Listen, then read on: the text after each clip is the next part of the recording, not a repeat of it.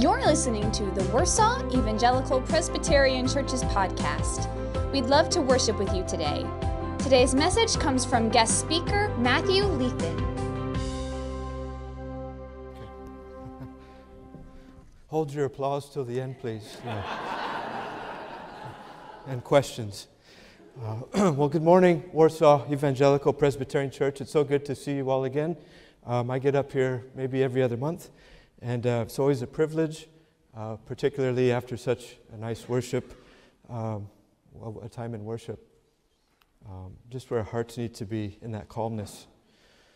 So again, welcome. The candles have been lit, and we want to celebrate the babe whose light shone into our darkness and led us out into safety, into His kingdom of light.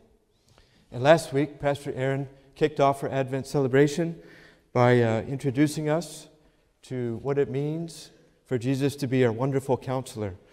Not just a counselor, but the wonderful counselor whose insight we need each and every day. Now, this is one of the 4 titles that this beloved child from Isaiah 9 would bear, that he would carry, wonderful counselor. And so today, we've got the candles lit, we've got 4 weeks of Advent, we've got 4 titles to look at. Today, we'll be looking at number 2, Mighty God. And as we start, I just want to read our Isaiah passage. This is chapter 9, verses 6 and 7. And each week, you'll probably have this memorized by New Year's Day, but I think it's good that we go there together.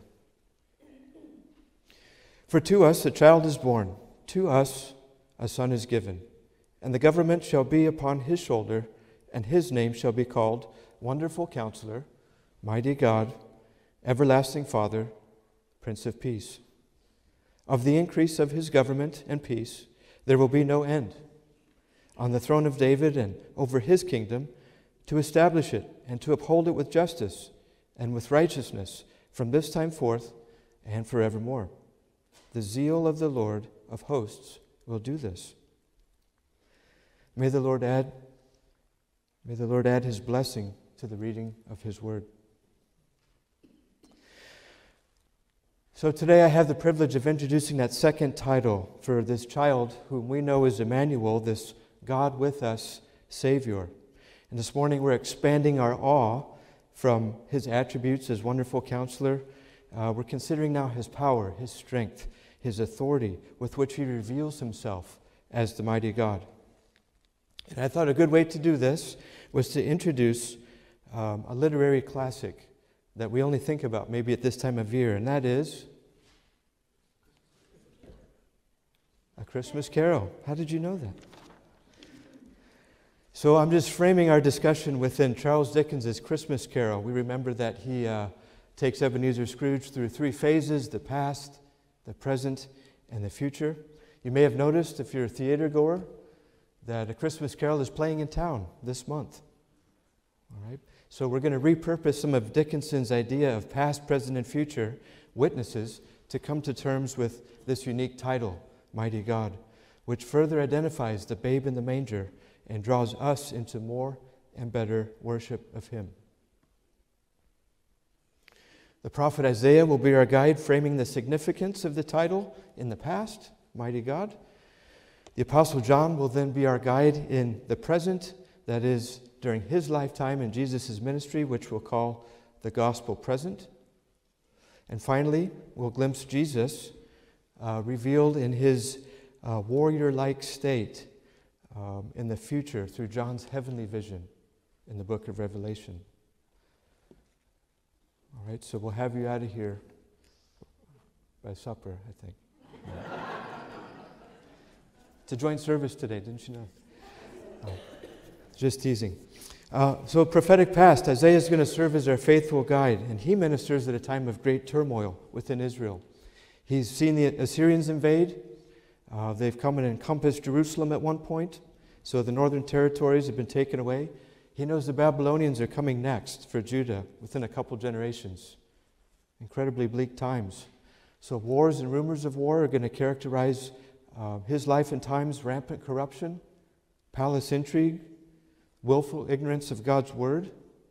And so that's his world. And in fact, he's called into that world in Isaiah 6. If you remember his commissioning, he's told that what he says will not be heard or understood or seen or perceived.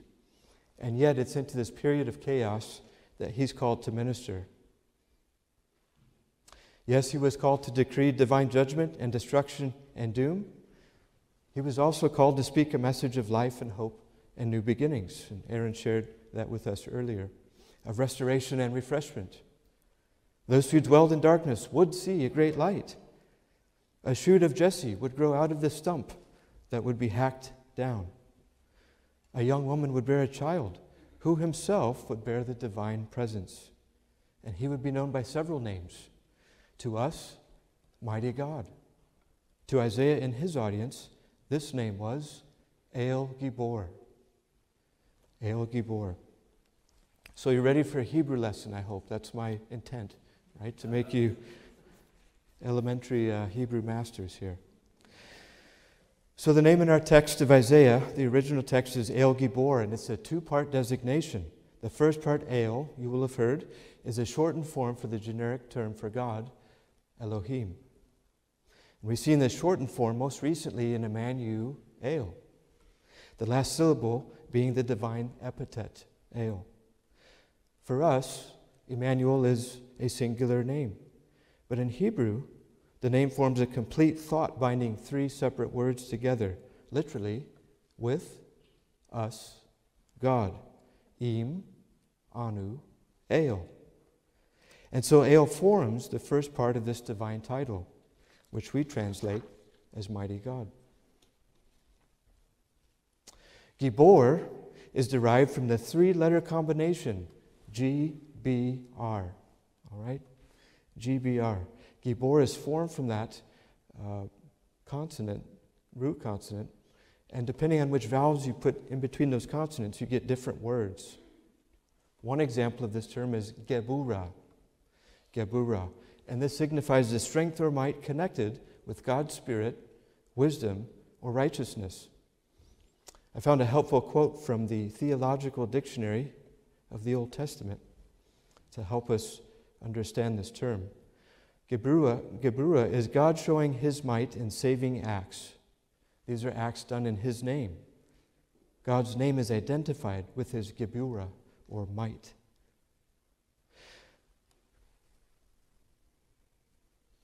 So this divine might is associated with His works of creation. Psalm 89 specifically will use this term to talk about the mountains that He's made. His deliverance associated with the Exodus. Right? Geburah is on display when the people leave Egypt, as well as His salvific works decreed for a future time. That also is referenced with Geburah. This is God's might being enacted through His power and His name. Interestingly, later rabbinic tradition is going to substitute God's name, which they don't want to offend using. So instead of using His name, they will substitute the term Geburah for the divine name. And so in their understanding, to call upon the power with which God works is to call upon His name without risking the offense of misusing His name. Geburah. And so Gibor is formed from those same three consonants, GBR. For our purposes, the term is associated with warriors and military activity. Gibor is strength and valor that one might expect a hero to exhibit. We might recall that David's mighty men were termed the Giborim. This is the plural form for Gibor, the Giborim. So putting this all together, when Isaiah 9:6 calls the coming ruler El Gibor, he foresees a divine king from the Davidic line who will exercise extraordinary qualities, namely his application of Geburah, that power uniquely associated with God's mastery over His works to bring about saving acts in the deliverance of His people. El Gibor, Mighty God. So again, in the context of Isaiah's day with exile and the threat of more subjugation looming, such a declaration had to be describing a future setting that would have been inconceivable to his audience.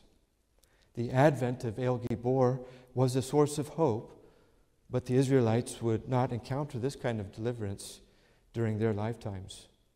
In fact, the prophecy's complete fulfillment would take 700 years before he arrived. That's what we're celebrating today. We turn now to our second guide, who whisks us away from biblical prophecy to the narrative accounts, showcasing Jesus' life and ministry. In terms of Ebenezer Scrooge's Christmas journey, we're calling this aspect the gospel present. And we'll spend the bulk of our time here.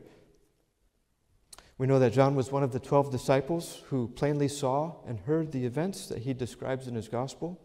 And over time, with the aid of the Holy Spirit, John would recognize all that he had witnessed as the fulfillment of Isaiah's designation of the Messiah as El Gibor, mighty God. In fact, he patterns his 20-chapter testimony around this understanding that Jesus is the one that Isaiah foresaw.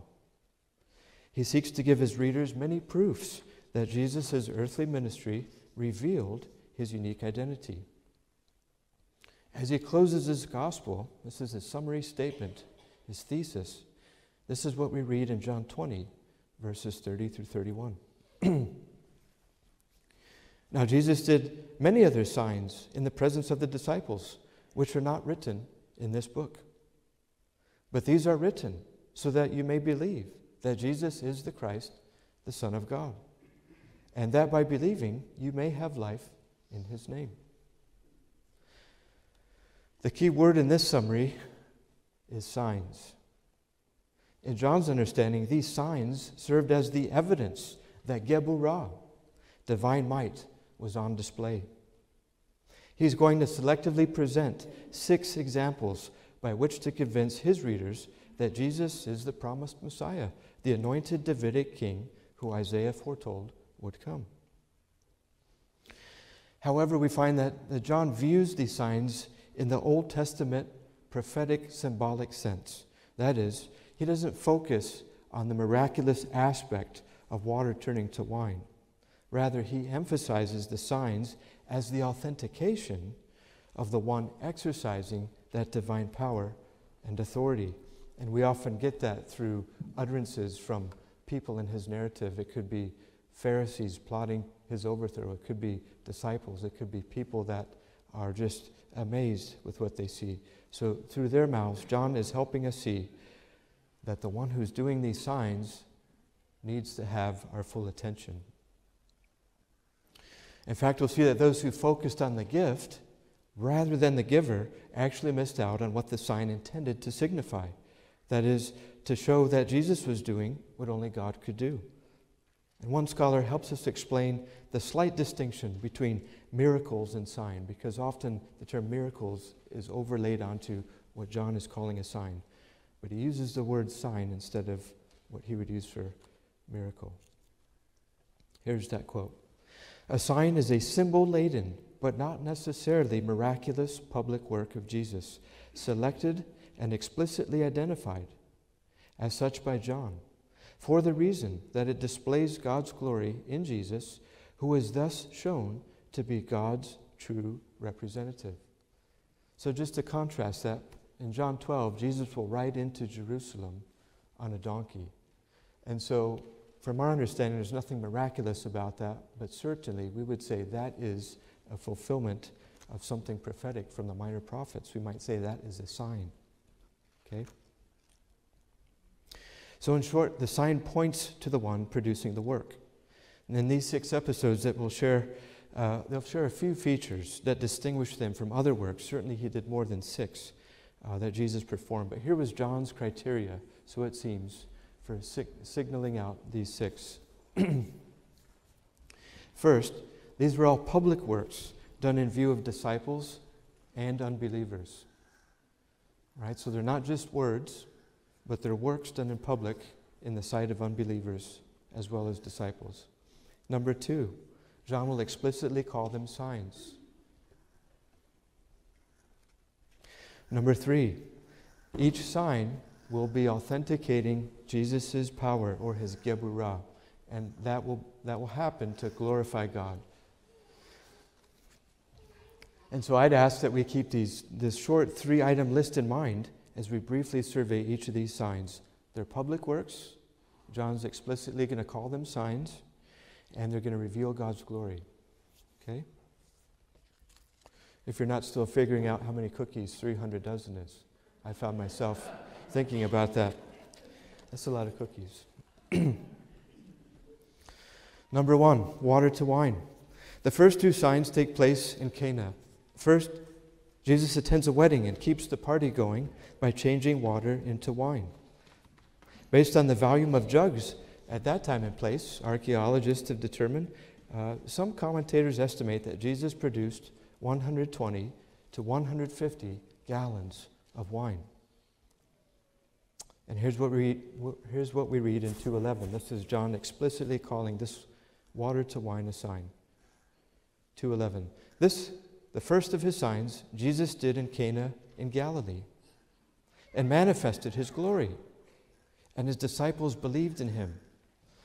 And so it's through this first work, maybe the disciples are still feeling him out.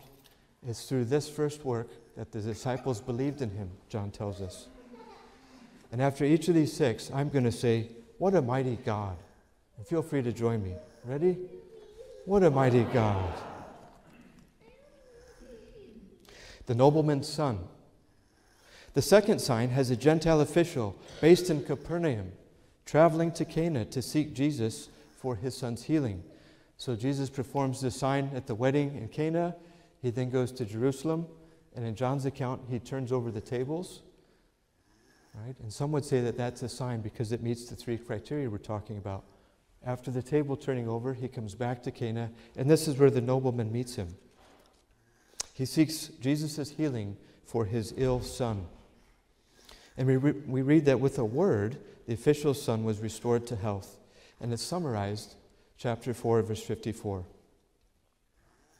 This was now the second sign that Jesus did when he had come from Judea to Galilee. What a mighty God. Interestingly, it's in this passage where Jesus uses that word wonders that's often translated miracle, and it's a negative connotation. He says, unless you see signs and wonders, you will not believe. And this was not a compliment to his generation. What a mighty God. The healing at the pool. For the third sign, we learn of a man who was unable to use his legs for 38 years.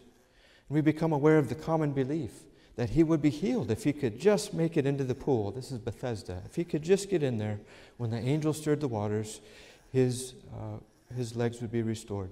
And so he's anchored to the pool in hopes that he can reach the water in time. But in this, his third work, Jesus just decides to heal him on the spot. Pick up your mat and go home. John's explicit treatment of this sign waits until later in chapter 6, verse 2. And here's what he says in 6:2. Again, for the man whose legs were healed. And a large crowd was following him because they saw the signs that he was doing on the sick. And again in 7:31, some think maybe he had in mind also this lame man that was healed. In 7:31, yet many of the people believed in him. They said, when the Christ appears, will he do more signs than this man has done? What a mighty God. The feeding of the multitudes. In this fourth account, we learn that several thousand people are fed with a mere 5 loaves and 2 fish. This account is the lone account to appear in all 4 Gospels that we would consider miraculous. And it is the first time John mentions a crowd following Jesus. So they've seen the signs. He now has people following him in great numbers. And we see the term sign applied in 6:14 for this feeding of the thousands. 6:14. When the people saw the sign that he had done, they said, this is indeed the prophet who is to come into the world. What a mighty God. Sadly, we learn at this point, at the conclusion of chapter 6, that many who had been following Jesus were now offended with his words, particularly as he talked about needing to eat the flesh of the Son of Man and needing to drink his blood. That was a bridge too far for many, and they turned aside. They had tasted the bread and the fish. And yet, because they were overly focused on the gift and not the giver, they did not perceive who it was that fed them. In fact, following this event, we read that many demanded that he provide a sign for his claims. Right? This is after they just participated in this great work. Jesus tells them at the end of this incident, truly, truly, I say to you, you are seeking me, not because you saw signs, but because you ate your fill of the loaves. And again, so they said to him, this is how they reply, then what sign do you do, that we may see and believe you? What work will you perform? Interesting, even John the Baptist goes through a period of doubting. You remember that he's in prison, and he has his followers, John the Baptist, come to see Jesus and ask him, are you the one that we should expect? And so this is a summary from Matthew 11. And instead of answering John directly, do you remember what Jesus does? He gives him an indirect answer, and he says something to the effect of, you go tell John what you're seeing and hearing. The lame walk, the blind see. I'm ministering to the poor, the dead are raised. Very interesting that he knew John the Baptist would have a satisfactory answer with that. And so John knew, John the Baptist, that the one to come would be performing these great signs.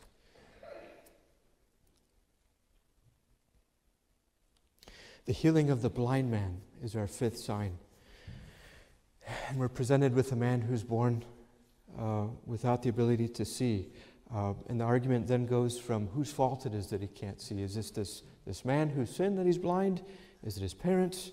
But rather, John narrates that this event is better understood in terms of the man's blindness being used to reveal God's glory. It's not about his sin or his parents' sin. That is, the purpose of this man's life will only be revealed once Jesus displays his glory. Okay? But meanwhile, he suffers with blindness. But at the right time, the Messiah would be revealed. In 9:16 we read that some of the Pharisees said, this man is not from God, Jesus that is, for he does not keep the Sabbath. Of course, he's healing on the Sabbath. But others said, how can a man who is a sinner do such signs? And there was a division among them. What a mighty God. It's interesting that this man who's blind and healed, Jesus later finds him, and the man professes faith in the Lord. We don't have that testimony in chapter 5 with the lame man. We know that he tells people that Jesus healed him.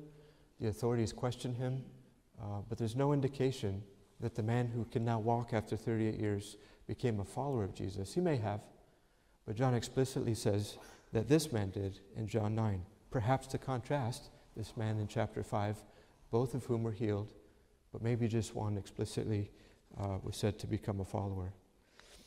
What a mighty God indeed. The grand finale, maybe you've guessed, is Lazarus. This is my favorite, and it kind of concludes the 11th chapter. And these 6 signs are encased within the first 11 chapters. We know that that's considered the book of signs, and then chapters 11 and 12 is a bit of a bridge, and chapters 13 through 20 is all about Jesus' ministry in Jerusalem. And really, 13 and 20, that Passion Week, beginning with him riding into town on the donkey, is called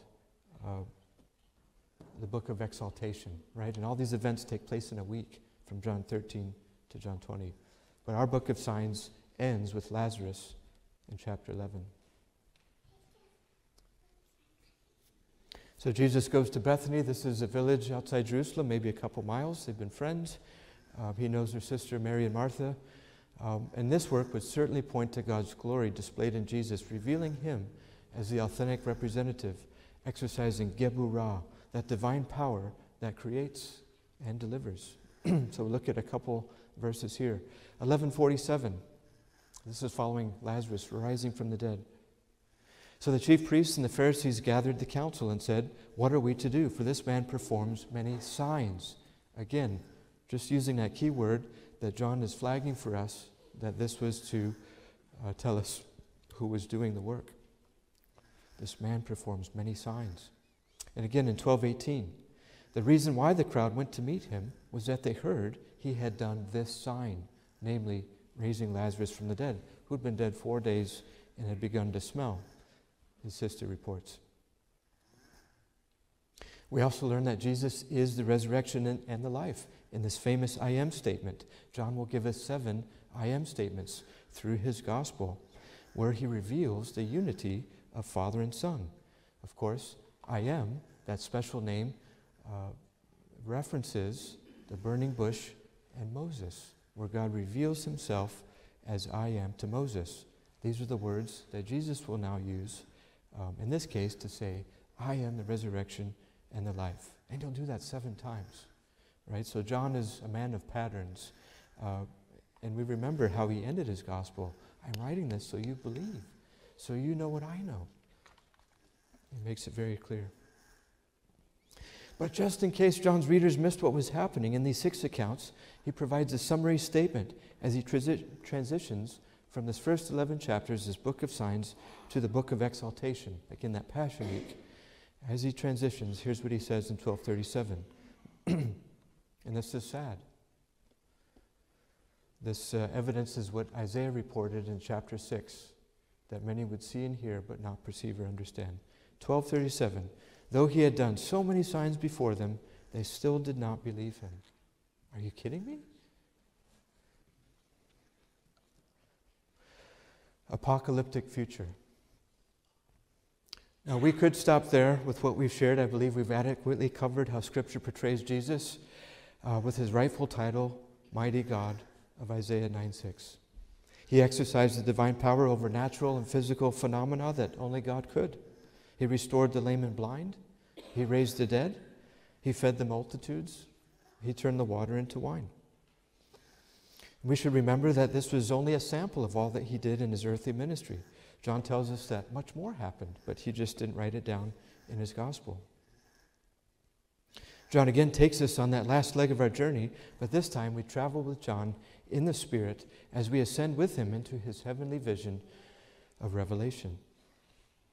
Near the end of this apocalyptic vision, we're in chapter 19, we see the Lord and his armies displayed in splendor, leading his cavalry against the forces of darkness in one last cosmic clash. Listen to this.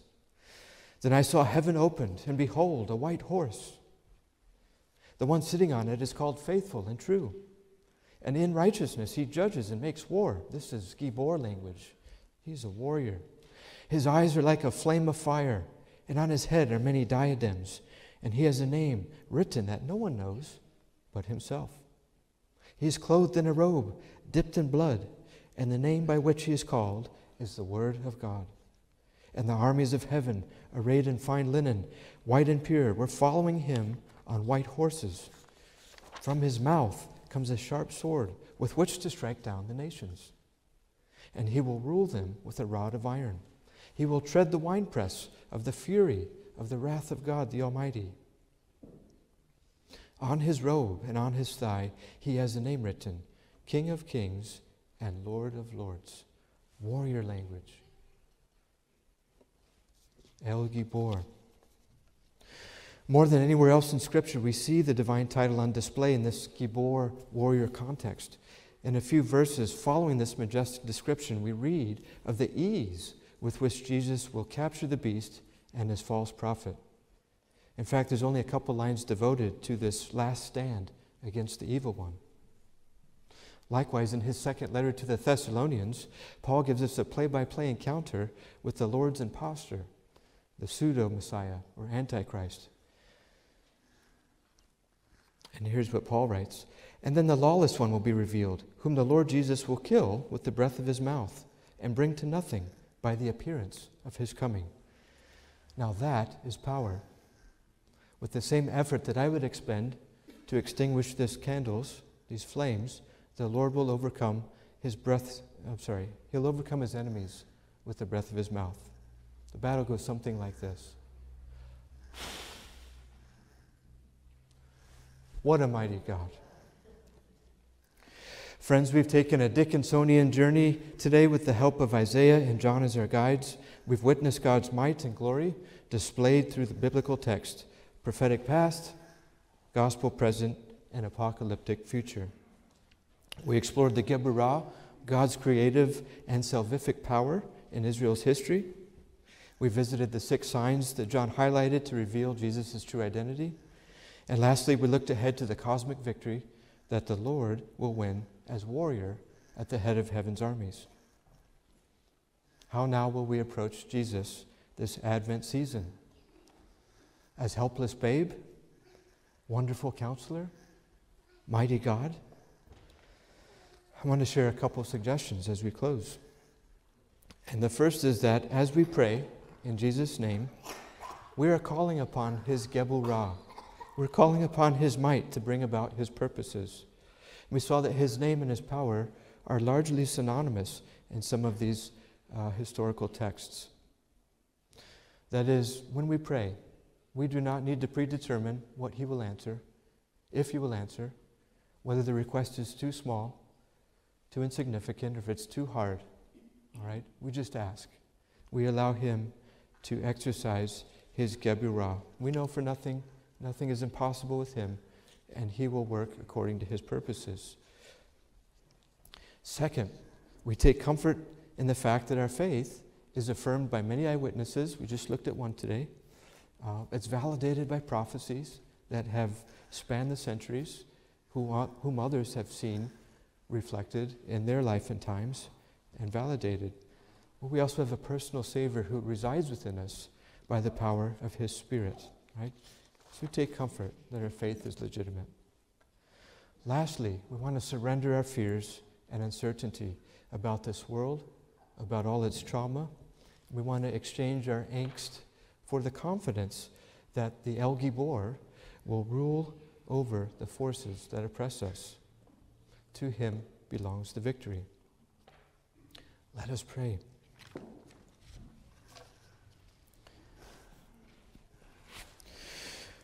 Wonderful Counselor and mighty God, may You receive our prayers and worship this morning.